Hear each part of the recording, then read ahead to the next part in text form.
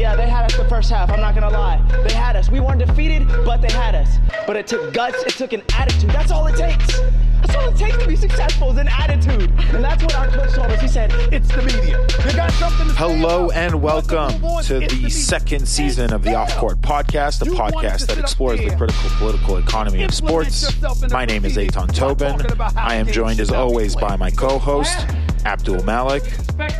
So we are here, me and Eitan are here with Jules, Boykoff, and Gigi, Droesch, both of whom have been involved in No Olympics advocacy and organizing for quite a while now. Thank you both so much for coming on. Why don't you introduce yourselves? Go for it, Gigi. I'm Gigi. I've been organizing with No Olympics LA for about a little over a year now. We're a group in Los Angeles that opposes any Olympics, not just Los Angeles. And we're fighting, basically we're fighting for the people to have the right to the city and the use of the city, and we don't want to give the city over to a bunch of wealthy land developers and corporations for 2 weeks. So that's what we're fighting for. My name is Jules Boykoff, and I first got involved around anti-Olympic struggles back in 2010. I live in Portland, Oregon, and just up the road in Vancouver, there was a vigorous pushback against the 2010 Winter Olympics there. And I actually learned about it through poetry circles. A lot of my friends in Vancouver are poets and activists, and they said, you got to get up here. I'd been writing about repression, state repression for a decade prior to that. And they said, we have a real repression story for you here, all these special laws that are getting passed and everything. So I went up there, checked it out, and there was just a whole lot more going on than repression. There's plenty of repression, don't get me wrong. And so I just kind of sunk my teeth in and never really turned back. I moved to London in around the 2012 Olympics and lived there. I learned Portuguese and moved to Rio de Janeiro in 2015, lived there and lead up to those Olympics. And here we are as we approach Tokyo 2020, still following along as best I can and super interested in what's happening just down the road for me in Los Angeles. I think there's something really special going on in terms of the type of organizing we see there. Yeah, it's the Vancouver games, like the scars of those games on the city are really interesting because, like, I was there not too long ago with the, labor union stuff, and I heard like the second gentrification of the Olympic Village had just happened, where they basically killed what was left of the affordable housing that was stuck over and stuff like that. And it had all been converted into breweries and people had been forced out. There was like one or two buildings, literally just one or two, that were really left as part of the affordable housing initiative. And even when you go to like Montreal, right? Like now it's all been finally converted into, community centers and public space. But also like so much of that city was shaped by the Olympics. You can make I think, very compelling argument that was in the worst possible way. So like, it's been a insane year. I think it just goes without saying. This is for both of you because you're in the know. Like, what has been the state of No Olympics organizing since COVID began? What's it like dealing with Garcetti when he's pretending to deal with a pandemic, right? Like, what's all that like for you? It's been a lot different this year. When I started organizing with No Olympics, we were doing a lot of canvassing and door-to-door organizing, especially in Hollywood. So in Hollywood, that's where a lot of the hotels are going to be built for the Olympics, and they're already evicting people. There's actually a law in Los Angeles, I think all of California, called the Ellis Act, where if you own a building and you want to get out of the landlord business, you can basically evict all your tenants. And that's used a lot to actually not get out of being a landlord. I guess you're not a landlord anymore, but now you're a hotel developer. So that's been being used to evict people in order to put hotels in. And through that, we discovered that Airbnb was also being used in a lot of these homes. So a lot of homes were being converted into hotels just through Airbnb. And so that's a lot of the Olympics resistance that we were fighting before COVID. It's been a little bit harder to do that kind of campaigning since we don't want to go to door to door right now with the pandemic. We don't want to spread the virus to everybody. But we've been recently getting a little bit back into that more. A lot of the last year, we've been focusing more on policing with the uprisings here in Los Angeles. They're not as intense as they got up in Portland. Well, maybe a little bit into this weekend. But that's been one of the things that we've been working on a lot lately is like the intersection between housing and policing, especially with Echo Park Lake this weekend.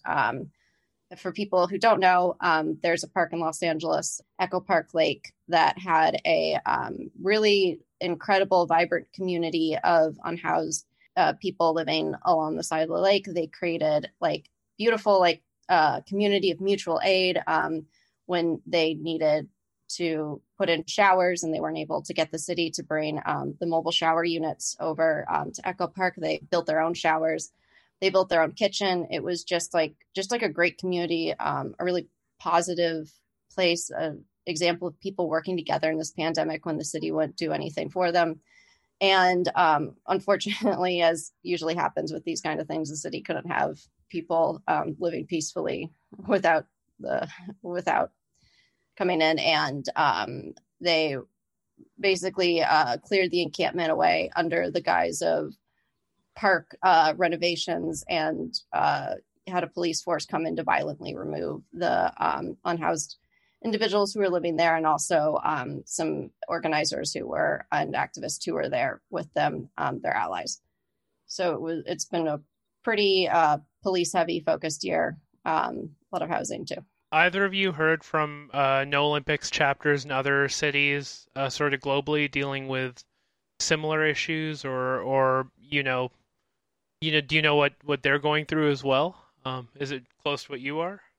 Well, funny enough, actually, in Tokyo in 2016, and they're not exactly chapters where all the other no Olympic or anti-Olympics groups. It's not like we're all under one umbrella. We all just sort of work together. The one in one of the anti-Olympics groups in Tokyo brings up there was a park actually in Tokyo that they used the exact same strategy that they're using right now in Echo Park, and I think Jules probably knows a little bit more about that. But it's like looking at the footage from 2016 in Tokyo and the footage of this weekend and last week, it could be the same thing. I was actually there in 2017 with they're not chapters, but the anti-Olympic movement there, because I don't know if you've seen this, Jules, where like the sort of leftist part of Tokyo is that one street where it's also the gay district at the same time.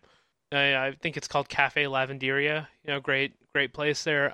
But yeah, they were still sort of talking about the 2016 removal and ongoing like organize the homeless campaigns happening around there. I hope they're doing well. I don't know. I get the email for the free benefit concert from time to time, but obviously I can't read Japanese. So I mean, if Jules, do you know what's been happening recently?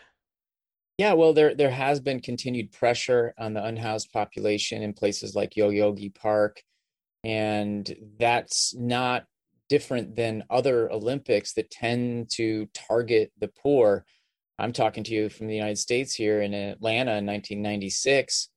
They basically bought one-way bus tickets for the unhoused residents of Atlanta and said, just get out of the city. And basically, it's sort of what some scholars have called a cleansing of the city, if you will, before the Olympics happen. So there's like a long and ignominious history of displacing the poor out of the city. And the unhoused residents are definitely part of that. I mean, what's interesting, there's so many things that are interesting about what Gigi's talking about.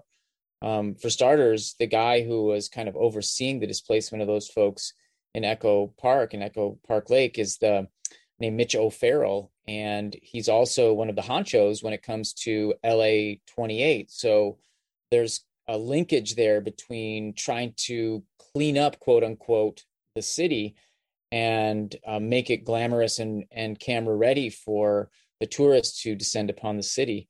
And so I think this is kind of actually one of the main trends that we see when it comes to the history of the Olympics is the displacement of poor folks and the recreation of the city for the advantage of the already rich. And so if you're looking at LA, if you're looking at Tokyo, you see similar type of processes. In Tokyo, they actually changed the local ordinances so you could build higher in the city. And that was to allow those who are developers there to add on to their buildings and extract more rent from the population. They booted people out of an apartment complex called the Kasumigaoka apartment complex when I was there in 2019 with the people from No Olympics LA for the first annual anti-Olympic summit. I had the good fortune of going down and meeting these people who were displaced by the 2020 Olympics. I went with Dave Zirin, a guy who I write with quite a lot. He's the editor at The Nation magazine. And we met with 3 people who were displaced not only by the 2020 Olympics, but also by the 1964 Olympics. The same people displaced twice by 2 different Olympics. And I'll tell you, they wouldn't even allow us to take photographs or use their real names for fear of getting retribution from the local population for having the temerity to speak out about getting displaced by multiple Olympics. So this is a bit of an Olympic tradition, not the ones that they at the IOC want to tell us about, but they're definitely Olympic traditions nonetheless. One of the things I'm struck by across the global No Olympics movement is the creativity. I think that No Olympics activists embody. One of the things that struck me a lot in Japan was some of the organizers were telling me, like, yeah, we were having protests and then we get arrested or the cops would come and beat us. So we started recruiting, and one of the guys who was with me was an Australian gentleman who, lived in Japan with his Japanese wife. He said, yeah, I was recruited by these guys because, Gaijin have a bit more latitude when it comes to dealing with police, right? So he says, when we did a banner drop in apartments that were, right by where they were building the surfing stadium in Okinawa, I think it was Okinawa, it was all Gaijin who were dropping the banner to say, no Olympics in Tokyo. And the cops came and talked to us, and they actually let us keep the banner up. They're just like, oh yeah, crazy white guys, right? Like, they're not Japanese. It's okay. And I'm like, man, it takes a lot of like forethought and an organizing aptitude to sort of identify those opportunities, right? Like, what has COVID at the very least presented an opportunity to find sort of these new avenues for organizing and direct action that you might not have seen before around No Olympics LA or if you've even seen them in the global movement? One thing actually that I've found, we've been doing a lot of teach-ins this year with our allies from around the world. We actually had a transnational teach-in series.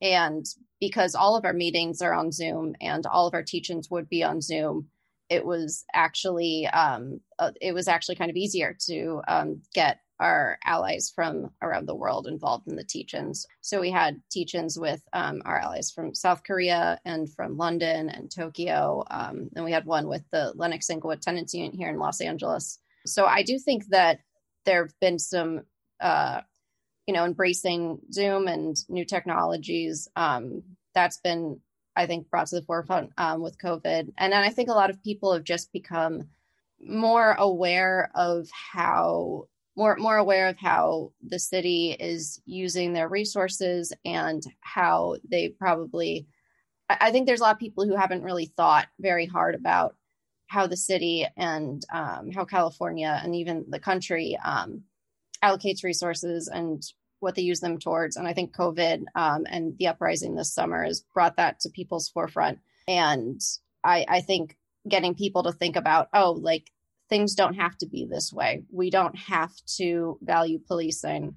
And we could actually do something else with all this energy and resources and time. Instead of having a giant Olympics, we could, get people in housing. We could even get broadband internet or so many things that the city could do instead of the Olympics. So we could sit here all day thinking of things the city could do instead of the Olympics. Oh, 100%. Especially right now with the deficits that cities are running up due to COVID, right? Yeah, I have a quick question sort of related to that, I guess. This one's a little bit more generalized. I apologize. I'm here more so to learn. Abdul is sort of leading the research for this one, but I am just curious, just discussing the resources of cities and having seen also what happened to Vancouver firsthand. I have a lot of family there. Is there any viability in the notion of a single location Olympics? Is that something that the No Olympics chapter has discussed at all? Like, I've seen propositions that are, the solution to wasted infrastructure constantly being built is you select some kind of international location for specialty sports.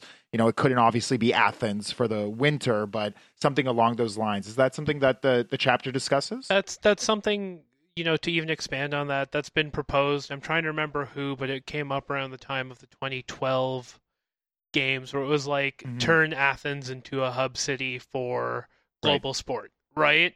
With permanent infrastructure and stuff like that. Like, in your eyes, is that, in a world where capitalism at this point is, inevitable, and you look at Olympic, anti-Olympic movements as, participating in both abolition and pushing for harm reduction, like, what does that sound like as an idea to you?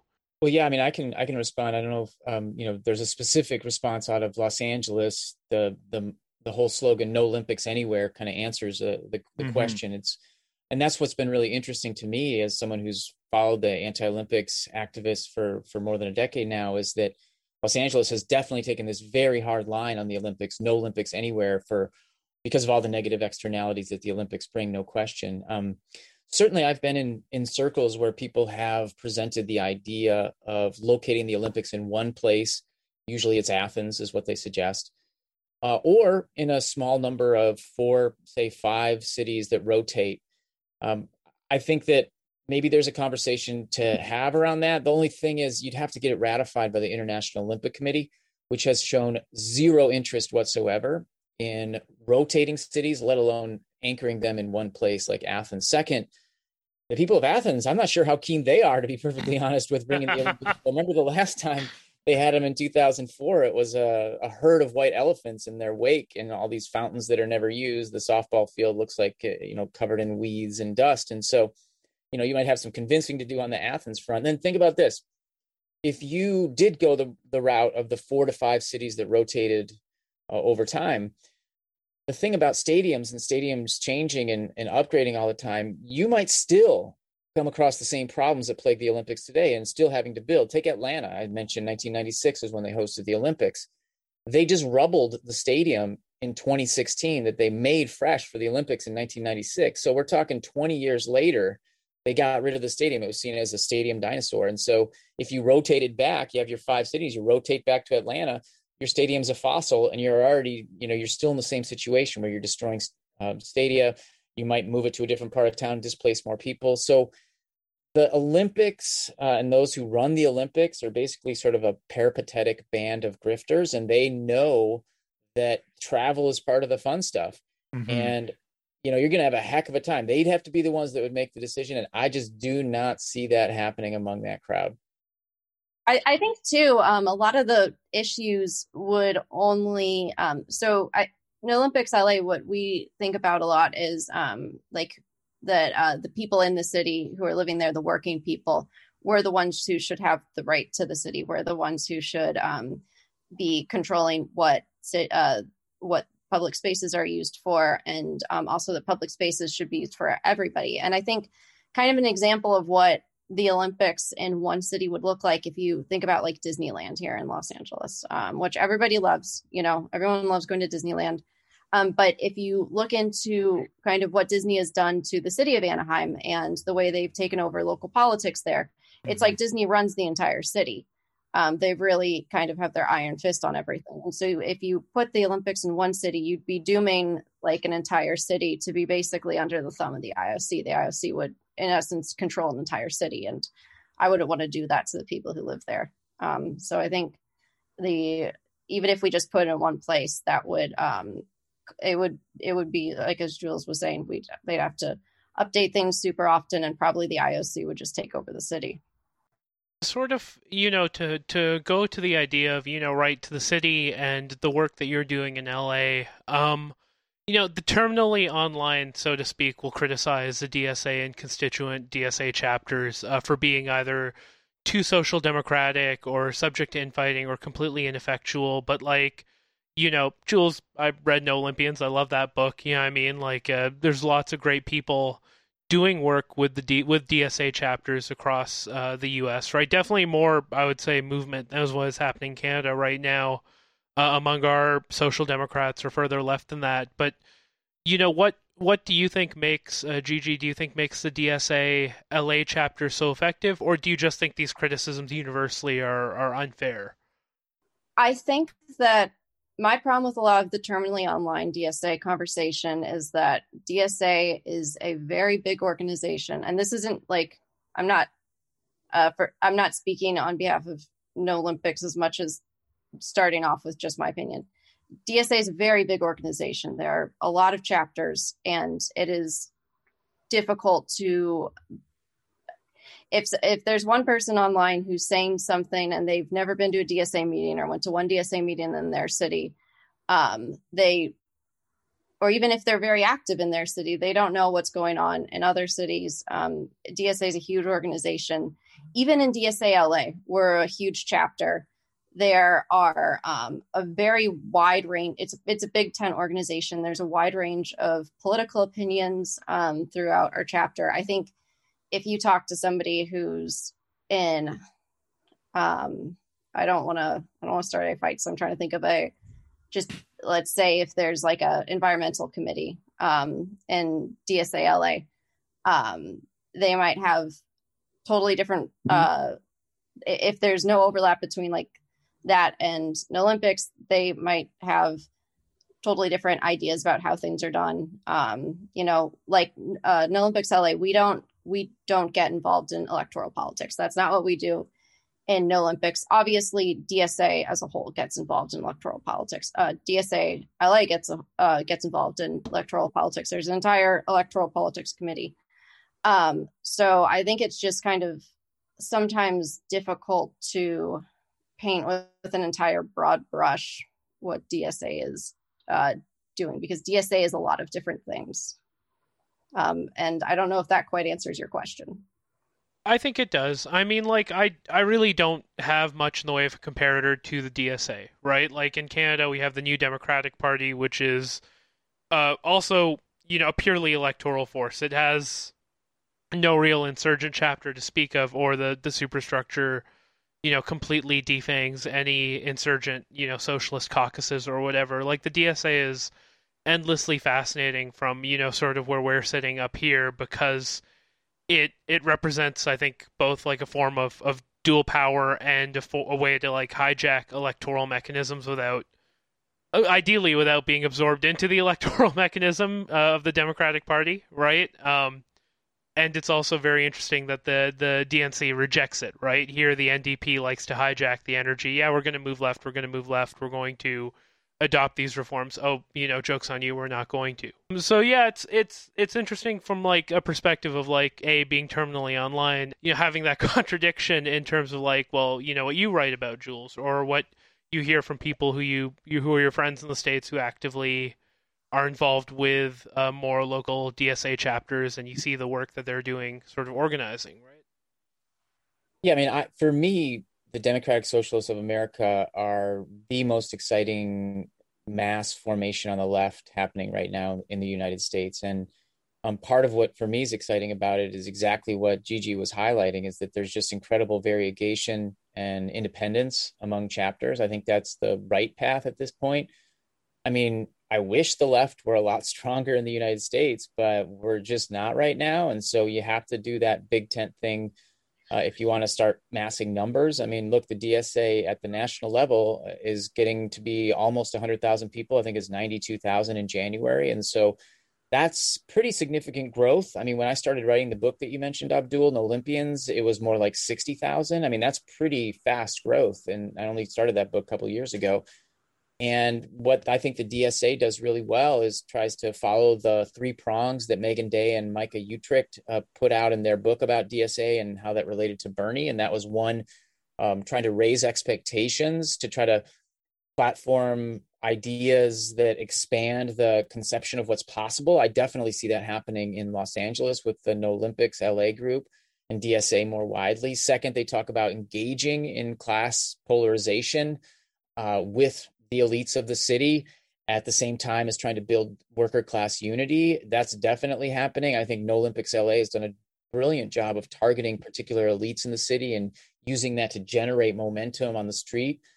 And last, they talk about if you are going to engage in electoral stuff, then it has to be a class struggle brand of electoral politics that leaves the movement stronger than they were when you started. You might not win. I mean, it's hard to win. It's uphill all the time in the United States to win big elections, but you can leverage these elections, even when your candidate loses, to make your organization stronger. And so I see all of that happening in various places, whether it's Portland or Los Angeles, even though they have a concertedly sort of off-putting stance toward electoral politics in general. There are plenty of people in DSA LA that were pretty darn excited about Nithya Raman, for example, getting elected to the city council. And so because the resources are relatively scarce, you got to use them smart. And I think that's what we're kind of seeing around the country right now with DSA. But I would just say bigger picture, it's very exciting what's possible with DSA in the United States right now. I think your last question was painted, by the way, Abdul. I was going to say by Twitter, unfortunately. That's sort of our one-way view into the DSA's activity, especially in New York, where a lot of them seem to be very online. And it's unfortunate because everything you described and everything I've heard in that notion is amazing about what the DSA is doing in America. And my next question is also informed by Twitter as well, because I've seen quite a bit of back and forth on Nithya, right, who looked like an exciting candidate. I don't know anything, about her, whether or not, she's been good recently, right? Obviously, online there's a weird diversity of opinion on that. But, you mentioned in No Olympians, Jules, you mentioned, sort of pushing politicians to, at the very least, entertain I would describe as like a harm reduction strategy around the Olympics if they're not going to cancel it outright, right? With the goal being to cancel it outright. I think, personally, I think COVID has demonstrated sort of the failures of our politicians in like a very keen way, and their inability to budge on things that are so basic, right? Even where I am in Edmonton, like similar to what you were describing, Gigi, we had Camp Pekawewin, which was a huge camp for unhoused people, especially unhoused Indigenous people. That was, ended up being some good movement on getting them housed in the convention center, which was going unused due to COVID, but nothing on the movement of like, hey, maybe we shouldn't give Daryl Cates, $100 million to build a stadium and demolish, community services in the process that were right next to the stadium, right? Do you think the last year has demonstrated that it's even worthwhile to find any midway with politicians, or to just create alternatives that sort of try to push through and push past them? Because you can probably explain this better than I would ever know, right? I don't know how Nithya has done. I don't know what to look at. If you ask, you look up Nithya on Twitter, and you'll get 10 people saying she's doing her best and 10 people saying she sucks. Well, actually, I guess one thing that's kind of exciting about city council that I guess this was a few weeks ago now, the COPSEC vote. For a little bit of background, whenever when there's an NSSE, which is a national special security event, which is basically an event where, like the Olympics, like the Super Bowl, all the law enforcement agencies and NSSE collaborate with each other. They work together. So that means ICE is working with LAPD, is working with the FBI, all of the worst people in the world working together. There was a vote this week on creating COPSEC, which would be the organization or the entity in Los Angeles that would handle this for the LA 28 Olympics. And for the first time this week, there was actually discussion on whether or not this was the right move. There were 2 dissenting votes, which doesn't sound like much on a 12-person city council, and it wasn't. But it was also the first time that, and that was Nithya and Bonin brought up objections to COPSEC and brought up that, the people in the city have voiced concerns about the security apparatus and policing. And that was actually kind of exciting. So we've been, trying to work with city council when we can. And I think there's a difference between engaging in electoralism and pressuring politicians. We don't usually engage in electoralism, but we do try and pressure politicians when we can. And I think for something like the Olympics, that's the route that we're going to have to take to some extent. I think that's one of the routes to canceling the Olympics would be through city council. And so I think with the state of the power to the left right now, that to some extent, this is what we have to do. We have to pressure politicians, maybe on a bigger scale and long term.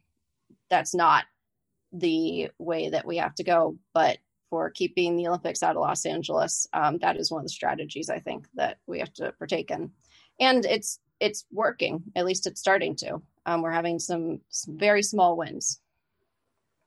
I mean, I think that Gigi's raising a really important point when it comes to hosting the Olympics in the United States. There's these national special security events, like you were saying, and this is where you bring all of these federal policing agencies together to police the Olympics. And some listeners might remember the 2019 Super Bowl, where the performer 21 Savage was part of the festivities, and he got nabbed by ICE and deported out of the United States. It turns out, I think he was from England or something. And he was born in London, supposedly. Okay. Yes. And yeah, so I mean, like, that's what can happen. We can sort of like, chuckle about it because he's relatively affluent, and I'm sure he's doing just fine now, 21 Savage. But there are lots of people that don't have the famous names that will not have such a positive outcome in the end, that will have a terrible ICE experience.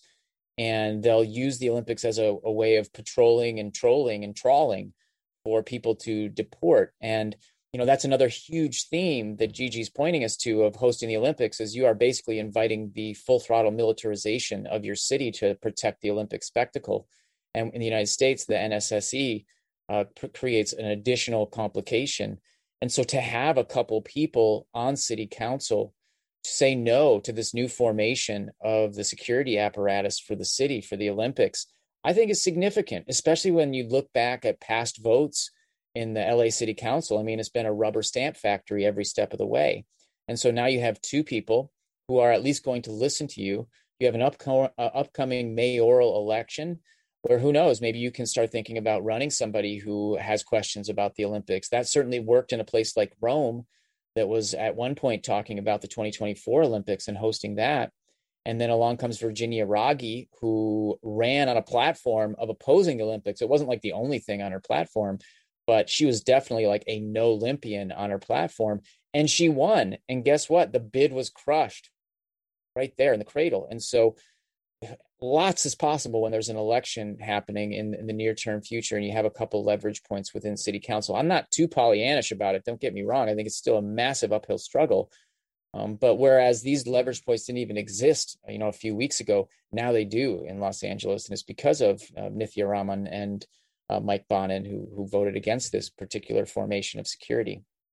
That's exciting to hear, because here in just south of me in Calgary, they got the new stadium built, or in the process of being built with public funds, and the only person running for mayor with the idea of canceling the stadium in progress is also the most reactionary city councilor, right? The one who wants to impose austerity on everything. So I feel bad for the voters in Calgary, right? They're stuck between a rock and a hard place in terms of if you save the money on the stadium, you're also going to tacitly acknowledge you're going to lose a whole bunch of essential city services, right?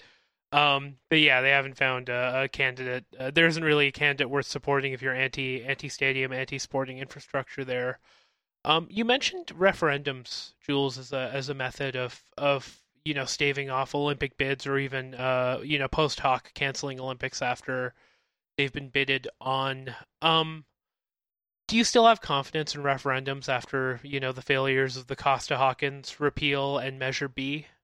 Is the power of capital so strong? Those are, for those listening, by the way, those are two pretty powerful ballot measures that were taken down by I would describe an indescribably large amount of money poured into it by banks, by private capital, to convince people not to vote for it. Measure B in particular was the public banking measure. Do you still think referendums are maybe as viable as they were even, as recently as 10, 15 years ago. I mean, Gigi, I guess you would also know. But yeah. Yeah, I mean, I'd happy to talk about referendums on the Olympics, and leave it to Gigi to talk more about kind of on the ground the possibilities there in Los Angeles. But in general, referenda and ballot measures have become these civic brickbats that people have used to fight back these different bids that have been put forth. Just look at the time period between 2013 and 2018, and there were 14 cities that either had a referendum that said no to the Olympics, threatened a referendum and they pulled the bid, or had an elected official, like I mentioned, Virginia Raggi, come to power and crush the bid that way. 14 cities, that includes Calgary, actually, if you include Calgary. So that's a lot. That's a lot of pushback. And if you think about the one time in the history of the Olympic Games when a referendum actually forced the Olympics to move locations, that happened in 1976 with the Denver Olympics. That never happened because there was a referendum a few years before that actually had a coalition across the political spectrum. It was fiscal conservatives that might be kind of unseemly in terms of other things that they might like to cut in terms of social programs, combined with those who are concerned with the environments, more left of center environmentalists. And they voted down giving any public money to make the Denver Olympics happen. And the International Olympic Committee knew right then they couldn't do it. I mean, the locals in Denver did as well, and they moved those games to Innsbruck. So there's both a historical reason to think a little bit about referenda, and there's also a more contemporary 21st century reason. Now, the one thing that the International Olympic Committee has done recently, and this is definitely a response to all these bids that have been torpedoed by potential referenda and actual referenda, is they first of all did the Hail Mary move of allocating both Paris and Los Angeles at the same time, giving Paris the 2024 Olympics and Los Angeles the 2028 Olympics. Second, they're now talking about just basically kind of agreeing years and years in advance. I mean, Los Angeles was 11 years in advance. This may become the norm, all because of democracy, basically, and people in these various potential bid cities saying thanks, but no thanks. We don't want to host the Olympics. And so there is a larger struggle around this kind of issue. And I'd be interested to hear what Gigi has to say. I mean, I've talked to folks in California about the possibilities there. It's not easy to get something on the ballot there either. No, I mean, the referendum is definitely one of our avenues. One of the other avenues that we've been exploring is just making the city of Los Angeles somewhere that is inhospitable to the Olympics, somewhere that the Olympics cannot be held in the city. So creating a smaller police force, or not allowing new hotel developments, making sure that the public transit projects that are being put through are built to service communities that actually use public transit and not like tourists who want to go to their hotels.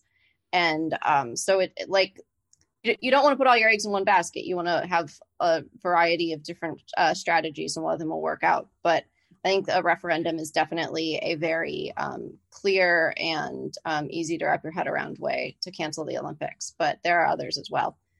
Because if we basically make a city that the IOC can't hold the Olympics in, just make a better city, then, and a city that is for the people that live here and not developers, then that's, making the city inhospitable to the Olympics is another avenue that we can take.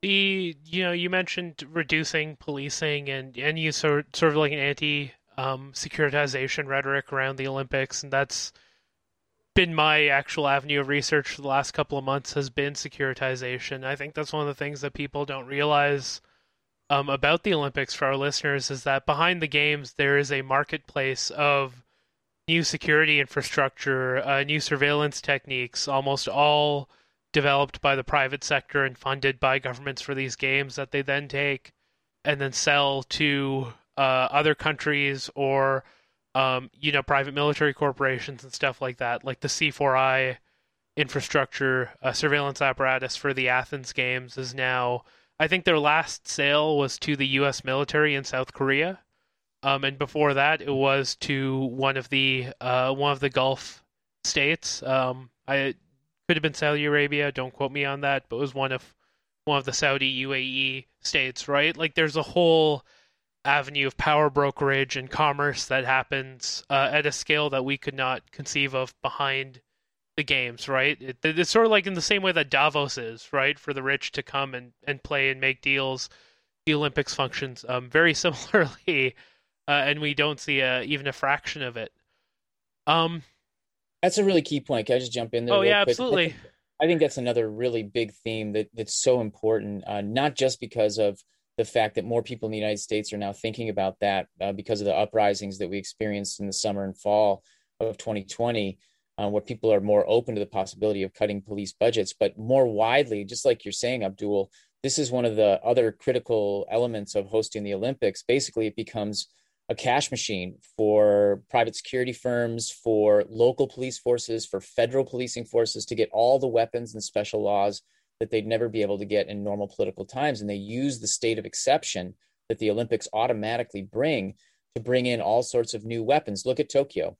They're preparing to have facial recognition in every one of the Olympic venues, thereby sort of softening up the public, getting used to it in this sort of friendly celebration capitalism kind of way, and then normalizing it for future use. They don't take these facial recognition tools and technologies, put them back in the box after the Olympics and return them, say, thanks for letting us use them. No, they become a part of regular normalized policing in the wake of these big mega events.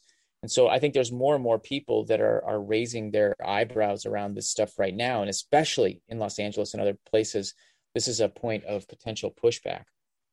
I think just to add on to that, a lot of times with these big security apparatuses, what people will, or what the supporters of security apparatus will mostly center their rhetoric around terrorism. And, like, we're out here to find terrorists, we're out here to find mass bombers or like a mass shooter.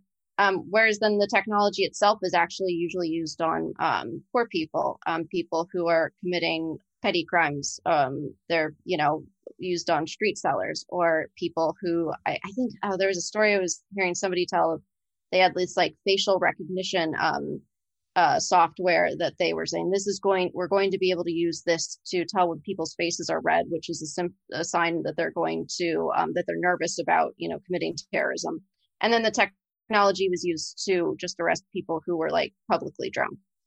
So the type of crimes that are being arrested, that are being found and targeted for are never the big terrorist. They're always like, things that a lot of people think actually shouldn't even be illegal. They're used to target for enforcing people. That's one of the things I found really interesting in Japan, too, because I went there right on the tail end of the smoking ban kicking in, right inside bars and restaurants. And people I was speaking to there were, quite terrified of how intense the crackdown would be if they went past that, right? Recently, I saw articles around surveillance cameras that can track a person based on gait, right? Their habits of walking, as a way to sort of circumvent now this new world of masks we're living in, and stuff like that, right? It's like sort of considering that in the context of how widespread it would become during the Olympics, and especially in a city as policed as LA, is so scary, right? Like that's something that we like to point at to, foreign dictatorships, so to speak, as having implemented, but like Japan is a very carceral state, right? The U.S. is a very carceral state. No one's sort of exempt from this like awful human rights situation that the Olympics brings. One of the things I found really interesting in your book, Jules, and I messaged you about this, was sort of this willful disingenuity about the Olympics, right? You mentioned that Renata Simril talked about the Nike Cortez and held up the Nike Cortez as like, John Carlos, like, created a new shoe line, iconic shoe line, right? But like in LA, the Nike Cortez has a whole other history of being a shoe affiliated with, say, gang culture, right? Something that Nike has actually pushed as like a form of brand management. Like, it's edgy to wear these shoes that, despite the fact that, people have died because of this, like, of the semiotics of what the Nike Cortez is. Do you think that the people who are pushing for these Olympic Games, it's ultimately a meaningless question, but I'm curious, like, do you think they actually know the damage they're doing? They obviously don't care, but do you think they actually think they're doing, like, a public good for the world? Well, first of all, I think that you blew my mind when you told me about the Nike Cortez, because I had no idea that that was the semiotic value of that. And the wider context of what you're talking about was I attended an event, got a free ticket. I had just asked as like a scholar, can I get a free ticket? And they were nice enough to give me one. It wouldn't normally cost more than $300 to attend to an event by the LA 84 Foundation that benefited from the fact that the Los Angeles 1984 Olympics had a small surplus of around 215 or so million dollars, and 90 million or so of those dollars went into the LA 84 Foundation. And basically they took that money and they invested it in some pretty shady businesses as well, by the way. It's part of the displacement machine, like places that specialize in financing the buyouts of apartment complexes and booting people onto the streets and evicting them. But so LA 84 has these fancy kind of gala events where they invite all these big name people. And Renata Simril, who you mentioned, is now running the organization. And at the very end, she gave kind of a little bit of a final talk about the day's events and what had happened. And she mentioned those shoes. Everything was fluffy. Nothing was really all that serious. It was kind of this feel-good kind of event that was really kind of designed to distract our attention from the more important things and possible critiques. There was only one critical voice that was raised in the entire afternoon, and that was by an aspiring Paralympian who pointed out that things could go horribly wrong in Los Angeles. And this sort of gasp like went across the room. Everyone's like, oh, someone spoke the truth for a second there. In terms of like what the people who run the Olympics think, I just really don't know. I mean, like I've gone to events, I've spoken at events in Austria where Thomas Bach was in the front row and had to listen to me speak, or where Nawal El Mutawakel, who's a vice president of the IOC, International Olympic Committee, was there as well. And my interaction with them is so limited that I have a hard time divining what they think. But if you look at what they say and you take it at face value, they think they're part of a much larger enterprise of positivity that's bringing just love and freedom to the world. And, you know, you look at just the rhetoric around the 2020 Olympics in Tokyo, they're calling it now a light at the end of the tunnel here. That could actually mean a lot of things, couldn't it? It could be a train about to come right through like a juggernaut and smush Tokyo. But I don't think they quite mean it that way. I think what they mean is there's supposed to be this beacon of positivity in a very difficult world right now. And, you know, it's hard to know how much they actually believe their own rhetoric, but their rhetoric is fluffy. Their rhetoric is lofty. And their rhetoric kind of works if you think about it, because the Olympics, despite all the stuff we've been talking about, are kind of a popular event. They're not popular when they're happening in your city or your city wants to host the Olympics. But in general, like if you do polling on the Olympics, they do quite well. And so that rhetoric tends to carry the day. It's just when a city like Los Angeles might host the Olympics, or a city like Calgary might host the Olympics, that people start to get their hackles up. So they're a tough crowd to get to know. And I'm not saying I actually want to get to know the IOC. I value my independence away from them. But they can't possibly be living in a world where they don't read the kind of critical thinking that's happening. You know, I published a couple essays recently in NBC. I published other places that they might just happen to read, The Guardian, New York Times, Los Angeles Times. I mean, they probably are coming across this stuff, whether they think I'm totally full of it or whether they hate me to the core. You'd have to ask them that. It wouldn't surprise me if they picked either of those paths. I mean, on that note, I think when you look at something like the NBA bubble that just happened, it almost felt, to me anyways, on a personal level, like this sort of capitalist force that was going to happen no matter what. And it almost felt to me like I'm editorializing a question that we got on Twitter here a little bit, but the NBA bubble to me felt like they used the pandemic almost as like a platform to basically describe how you just described the way the IOC looks at itself, Jules, as like this beacon of light. Is the pandemic going to give, do you think, these organizations an even greater opportunity to posture themselves as that? The question is based off, somebody asked us if, will Canadians even care about how many Olympic medals we get this year? And will the media call them as heroes? And now, while I'm not going to ask you guys that, it does make me think about how the media and sort of all the parties involved have an opportunity to not only call the Olympics, but the athletes who will decide to participate in the next Olympics as the sort of heroes that broke through COVID and participated in this Any thoughts about that sort of notion? Well, I certainly think that that's what the broadcasters of the Olympics are going to try to portray. But I actually think we're in this fascinating moment where really it's more like a radiologist has injected contrast dye into a body so we can better see like the organs and bones and stuff. That's kind of what we're doing. It's like a big imaging exam that's happening right now. And the Olympics are experiencing that imaging exam. And we can look at the way the International Olympic Committee has handled this sort of postponement and the rollout of these qualifying events, which has been an absolute nightmare. It's not been safe at all. And it seems like we can now see the sharp contrasts and imperfections that plague the Olympic body, if you will. So we can see that they don't necessarily stand by that idea of athletes first, one of their big slogans that a lot of people get behind. Obviously, athletes aren't first when they're asking them to qualify under these difficult conditions. There's a lot of pushback now among athletes around the world that are wondering what's going to happen if they can't attend a qualifying event because they fear for their lives and fear of getting COVID.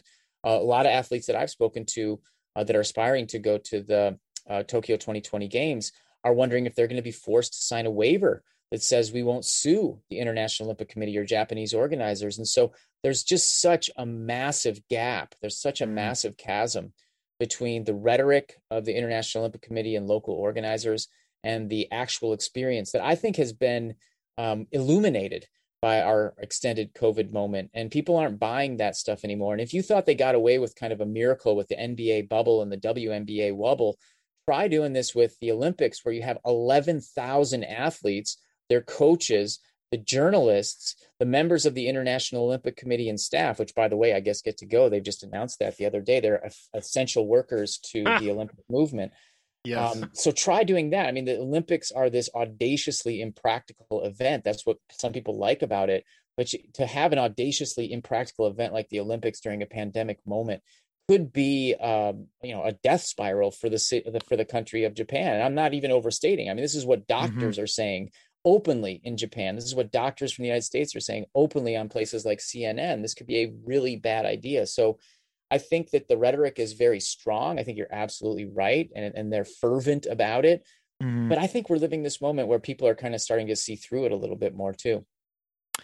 It's tough with the NBA bubble too, just to get on that point, because the NBA players have a piece of the revenue share as part of their union in the NBA, right? So they have actual motivation for something like this to happen. While with the Olympics, it's almost like it's trying to organize all these rogue athletes into one place during the worst time to have geopolitical movement across borders this way.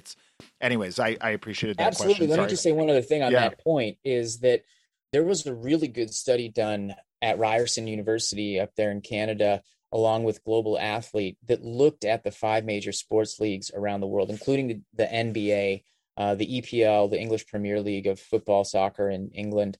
And they looked at the amount of revenues that athletes actually got. And when you look at like the EPL, NBA, NHL, NFL, they make between 40 and 60% of the revenues that come streaming through their leagues. For the Olympics, you want to guess what it is? If you don't know, 0.5 or 0.25. I'm going to go 0.01 with the Price is Right rules here.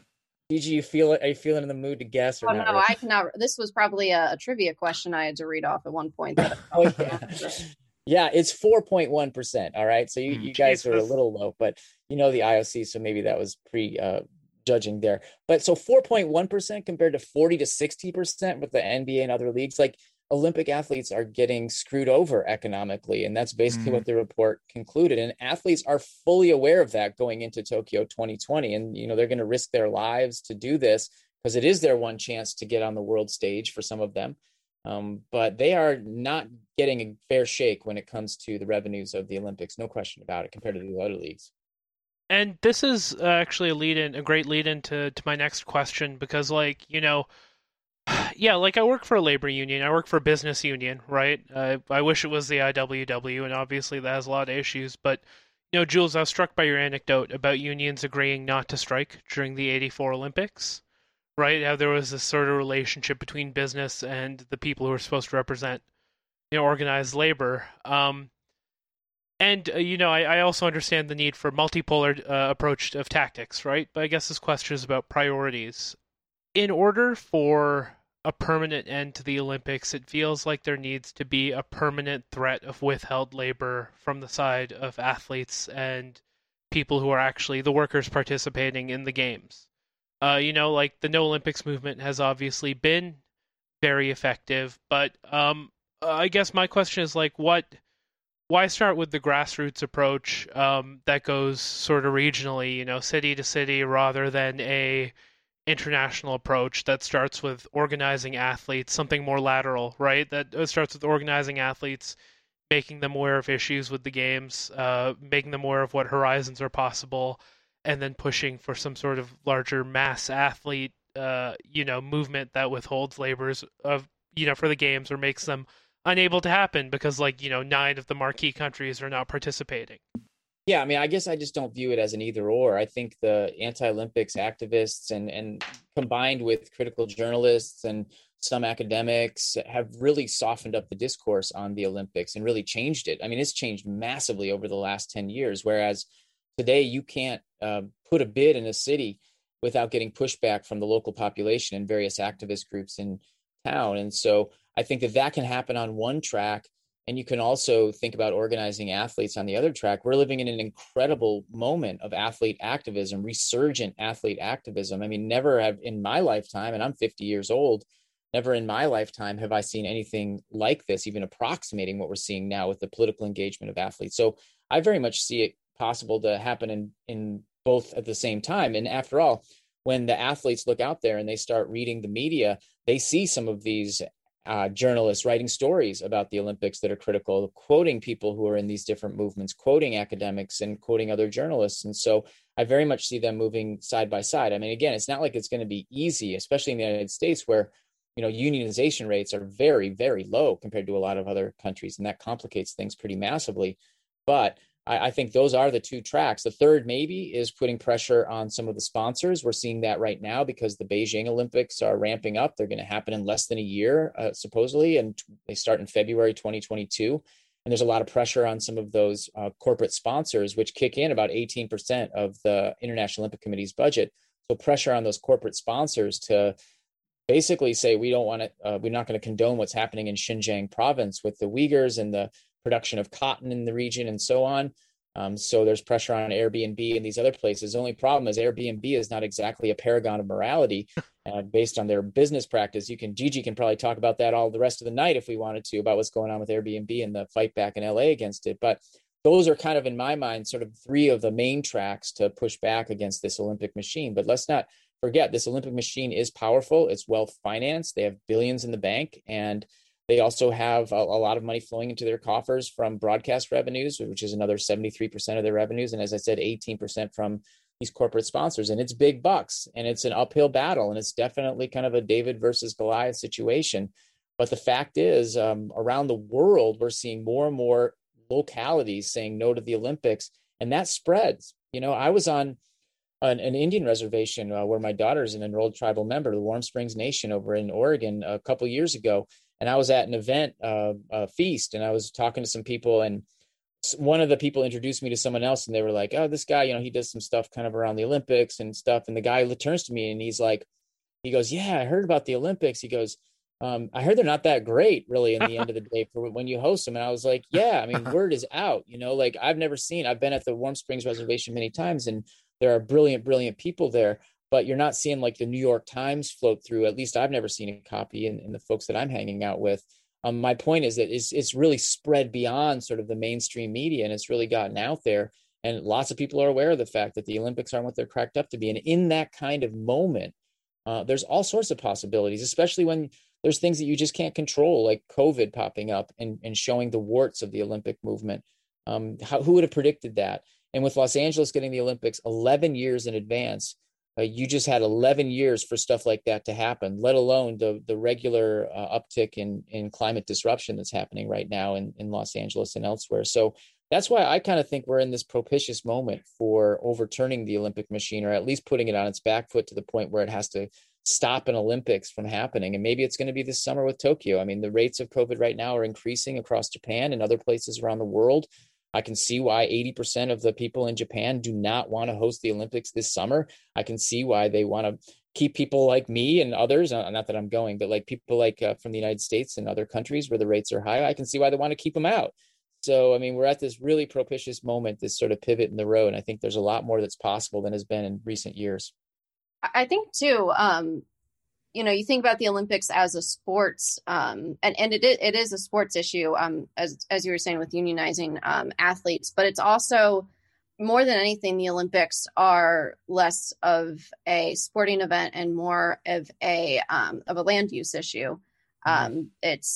So because it's a land use issue, at least that's how primarily we see it in the Olympics. And you really have to start with the people who want to use the land to live on and to have that public space and to have that public use of the land. And when you think of the Olympics as a land use issue, then it falls a lot more in with like tenant union organizing. And that's a lot of actually what we do in the Olympics. We work with a lot of local tenants unions. We work with LATU, which is the LA Tenants Union, and the Lenox Inglewood Tenants Union, because really like the sporting part of the Olympics is a few weeks and then the qualifying events. But when you think of all of the stuff leading up to the Olympics, it's an excuse. The reason the Olympics are brought into a city is to gentrify and to, clean up the city to make it more appealing to real estate developers. And so when you think of it as a land use issue, which I do, it makes a lot more sense, I think, to use the approach of organizing the people living on the land. No, that's a really good point, right? Framing it around a land use first and athletics is sort of, anchored to that or part of it, I think is super key. This is a pretty quick question. Does no Olympics anywhere also apply to stuff like, Pan Am Games or international sporting events that don't require the construction of new infrastructure? I guess like a sort of the bigger question is, are those separate from the Olympic issue because they don't sort of hijack the land in such a keen way? Sort of, is there a paradigm for what you would describe as like a quote unquote good Olympic Games or like a people's Olympics in our modern paradigm of, hegemonic global capitalism? Like, does no Olympics anywhere apply to, building an alternative or these smaller international sporting events? I know we have a lot of sports fans who listen to the podcast, so that's always the tension, right? People enjoy the narrative of sport, and are willing to overlook so much, right, when it comes to it. Are always looking for like, well, what's the ethical alternative? I know in the 1930s, I want to say, there were actually that might not be the right year. The Olympiads. There were like worker-owned Olympic. They wouldn't be the Olympics. It was but worker controlled sporting events, and I think that's if we were building a better Olympics, that's something that you can look to in history. There are historical examples of worker-owned and worker-controlled games, and I think too. You just have to look at, I don't know too much about the Pan Am Games. To me, really the looking at it is less the stadium building and more what kind of security apparatus are you putting around these games? What kind of hotel development? What are you doing to the people who live in the city? Are you valuing people who are wealthy and coming in from out of town to come see a sporting event over the people who live in the city? And I think that I'm not sure if an ethical sporting event can exist under capitalism. We might need another system in order to have a truly ethical mass sporting event. Here's hoping, right? That's also the thesis sort of our podcast. So. Yes, all sports are unethical, even no matter how much we enjoy them. And we do. Jules, what about you? Like, do you think the Pan Am Games or something like that should be under a similar level of intense scrutiny as, the FIBA International Tournament or something like that, right? Yeah, interesting question. I think if you keep it to the Pan Am Games or the European Olympics, I think there's a strong argument to be made for having the No Olympics Anywhere apply to those. I haven't heard a lot of people talk about it. I think it's a really innovative question. The reason why I think it probably should be applied is, one, they do a lot of similar types of damage to a city and to the already marginalized segments of the city. And second, it's kind of like the tryout ground to putting forth an Olympic bid. So like take the most recent two European Olympics. One was in Minsk, Belarus, and the other was in Baku, Azerbaijan. Lady Gaga got a lot of flack because she actually performed at the event in Baku. Neither of them are paragons of democracy and civil liberties, it should be said. But basically what happened afterwards is the leaders of those countries could then turn to the International Olympic Committee and say, look, we pulled off this incredible event. We spent loads of money. There was no security things that cropped up. We kept it all tamped down. And, hey, when we put forth that bid, I hope you can see that we've already sort of shown. So I think there's an argument to be had. That said, of course, we're talking about groups, anti-Olympics groups with relatively small resources. And so a lot of the focus tends to be on the local struggle. That's what's been really interesting to me about the last year and a half, is that the people from No Olympics LA have teamed up with people from around the world to put together the first ever transnational anti-Olympic summit that was in Tokyo in July 2019. We'd never seen anything like this. I was at a meeting in London in 2012 that was organized by Julian Shane of the Counter Olympics Network and Games Monitor, and he brought together people from Rio de Janeiro, from South Korea, and from England, of course, and also from he brought in Circassians from Russia, were also in London, and we all got together, but nothing like what happened in Tokyo with the elaborate kind of connections that have been described as by Gigi previously. And so in terms of the question about like alternative games, yeah, Gigi is exactly right. Like there were workers' games in the 1920s and 30s that were an alternative to the sort of what they called the bourgeois Olympics at that time. And they had a totally different ethos. You didn't have to be like the top flight athlete to participate. You could be a top flight athlete, but you could also have recreational athletics be part of it. I mean, those were huge events, people. They had like more than 100,000 people like in marches at the workers' games. Like these weren't just kind of like, let's get 10 people together in a park kind of thing. These were like humongous events, as were the Women's Olympics that also happened during that time period. So from exclusion was born innovation, and in these cases, alternatives to the Olympics, the Women's Olympics and the Workers' Olympics. I mean, let's not forget that when the Olympics started, if you were a worker, you were automatically excluded from the games. So if you were a bricklayer, a grape picker, whatever, you couldn't be part of the Olympics because you got a wage. So of course, that opened up the field in the early days of the Olympics for men of leisure, because women weren't really allowed very much either. So men of leisure rolled in and just like soaked up all the medals and had a good old time. And that changed through time in a large part because of soccer pretty quick in the early 1900s. But still workers were being excluded. So I think there's lots of possibilities. When I was living in London, they had these alternative Olympics that were created by the anti-Olympics activists in town. They're really fun. They were like shot put a Tory kind of events, and it was actual athletics. Like they would do like the 100-meter dash, but they were all about political theater and agitprop, and like the little soliloquies between the different events were hilarious and political and organizing people for future events. And I could see that happening in Los Angeles. I mean, this is like the pinnacle of creative people. So many of the folks that are in No Olympics LA are working in Hollywood, or are writers, or are actors, or are putting out films that are featured on Netflix and et cetera. And so they've got like a totally high quality film crew like I've never seen with any other previous anti-Olympics group. So much is possible on that front in terms of creating an alternative. Is it going to be 100,000 person worker games that they cook up? I don't know. That's pretty ambitious, but I could see them putting together something pretty awesome and creative that's an alternative to the Olympic Games in LA. Do either of you watch the games? I mean, I'm sort of ashamed, but also no ethical consumption under capitalism. Like, it's impossible for me to not get sucked into the narratives, right? And yeah, like I'm curious. Do either of you watch the Olympics when they're happening? I do. I've had the good fortune over the years of meeting a number of Olympic athletes who at one point have read something I've written and reached out to me, and sort of we developed relationships behind the scenes.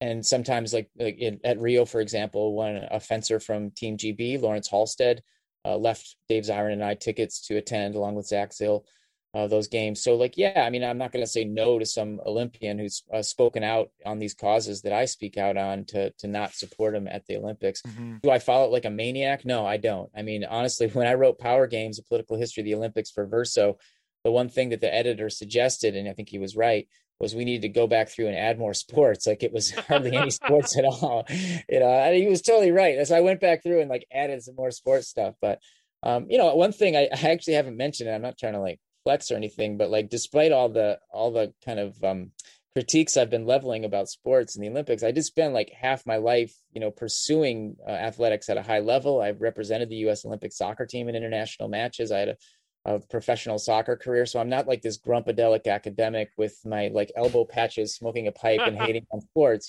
So, so I've watched a little bit, but I'm not a maniac about it. What about you, Gigi? I have watched the Olympics. I'm working on, with the film crew, we're working on some pieces about the Olympics. And so, we look through a lot of archival footage, especially of the opening ceremonies. Yeah, I probably watch it less than, if like I'm at a bar or something, obviously not now with COVID, but and it's on, I'm not going to leave and protest. But like, it's not really something that I seek out. I do love watching gymnastics. When I was at UCLA a few years ago, I would go to the gymnastics games all the time, especially when we were doing really well with that. So yes and no, not really. Like I have watched it. I watch it for non-enjoyment purposes, purely academic. For the articles, so to speak. Yeah. But so yeah, and that sort of leads me to my last question for you, Gigi, which is, one of the monumental challenges, like I see from an outsider perspective, but also a huge sports fan, right, in challenging the Olympics is the fact that they create these enormous mythic narratives around athletes and everything athletics is supposed to represent. I was super invested in the Canadian skating pair at the last Winter Olympics. Like I was tuning in every minute. Like I had a parasocial relationship with them, right? Like the rest of the country. And it's like, how do you compete with an institution that creates these like world-grabbing narratives at such a high level, right? That can literally capture the attention of billions. I know you've mentioned in your book, Jules, there have been athletes and Olympians brought into the movement, but it really feels like, at its core, what you're really trying to do is establish as one narrative as being equally or more important than the one that the Olympics likes to push. It's a question of storytelling, and how do you ultimately compete with the incredibly beautifully manufactured level of storytelling that the Olympics and the IOC present? It's an absurd or abstract question, but that I'm sure you must have spoken about that, on some level in organizing. I think there's a few ways you can look at that.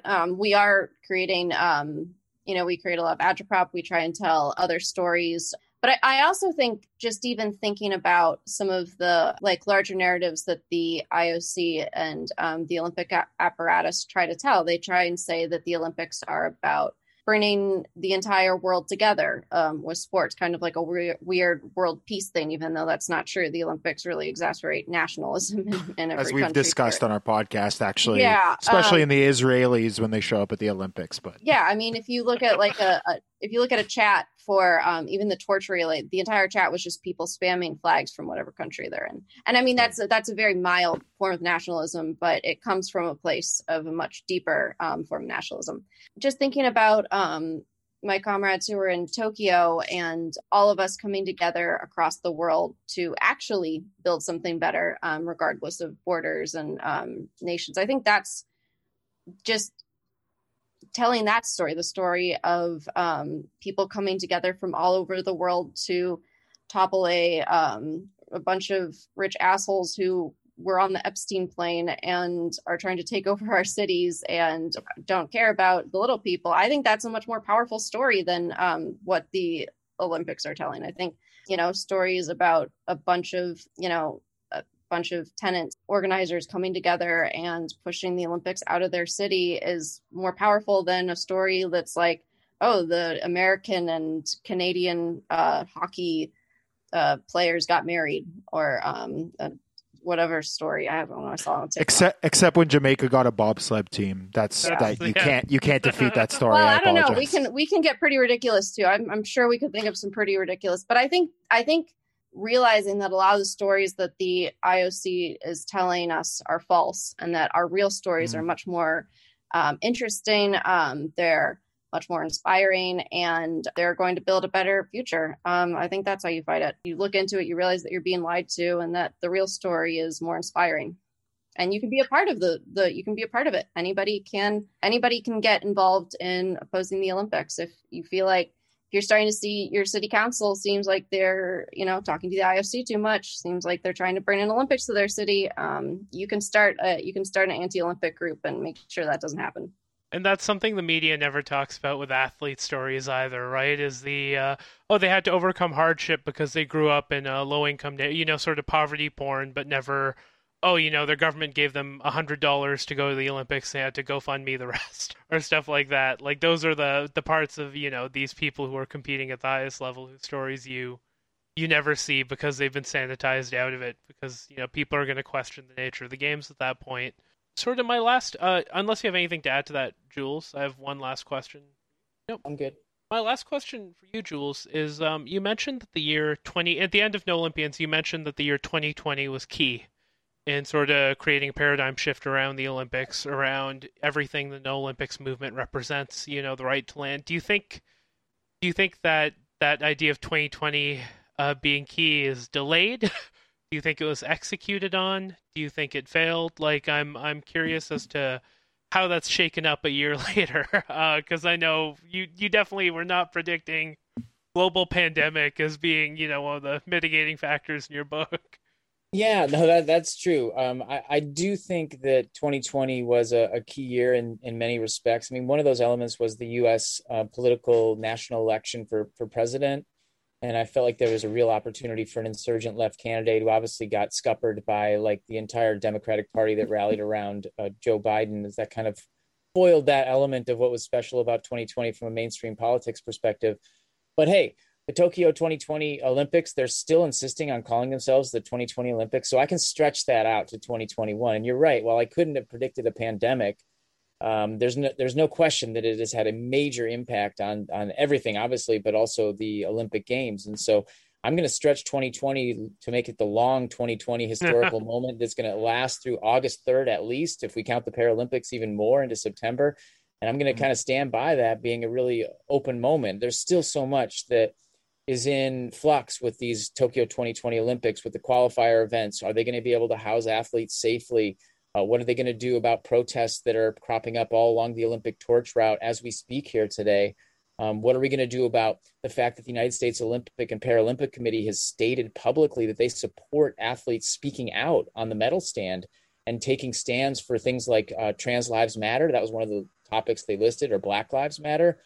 That is setting up a massive clash with the International Olympic Committee when it comes to the actual Olympic Games, if athletes are allowed to continue to do that there. And so there's just so much that's in flux right now. And you have a relatively weakened International Olympic Committee that's gotten terrible press for being the rich, privileged sliver of the global 1% that they actually are. And there's so much pushback against them right now. They're totally unpopular in Japan as well. And, I guess you maybe can tell I'm kind of an optimistic person. And I like to think that things are possible. And yeah, I'm going to hold on to it at least through the end of July into August, and we'll see what happens. No, that's I'm hopeful. It really does feel like it's the longest year, so I guess we'll see how it goes. I'm curious as to what what's his name? Yoshihide? The new Japanese prime minister, or the current Suga, I'm curious as to where he ends up falling on the Olympics compared to, Abe and Abenomics and all that stuff. Thank you both for being, so generous with your time, for giving us this great conversation. I'll leave it to you to please give your final thoughts, plug what you need to plug. If you do consume sports, please give a shout out to the team that you hope wins X, Y, and Z this year, since sports are unfortunately ramping up again. But yeah, no, please, Gigi, let's start with you. You can follow No Olympics LA. That's just No Olympics LA on Twitter and Instagram and Facebook, though we don't update that as much. There you can follow us and see all of our updates. If you're in Los Angeles and you're interested in organizing, we have plenty of opportunities to get involved. Yeah, that's where you can find us. Yeah, and thanks to you guys for hosting us tonight. And it's awesome to be on the same podcast as Gigi. And if you want to learn more about my work, I catalog a lot of my essays that I write in more public places at my website, which is just my name, julesboykoff.org. And I'm also on Twitter, and my Twitter handle is @JulesBoykoff. So please feel free to reach out. I love continuing the conversation. You are an incredibly pleasant Twitter follow compared to a majority of online leftists, Jules. I will say that. I've never heard that before. Okay. Or sports fans, for that matter. But yeah, no, thank you both so much. Really looking forward to this conversation going out in like a month and change. But your time was awesome, and for those listening, this is the Off Court Podcast. If you like this episode, if you like our engaging, astute, brilliant, beautiful political analysis, and you want to find out more or hear more from people who are almost but not as quite as good as we are, you can check out Harbinger's entire cross-country lineup of podcasts. Just kidding. They're very smart and very beautiful and very hot. We love them. You can check out Harbinger's cross-country lineup of podcasts.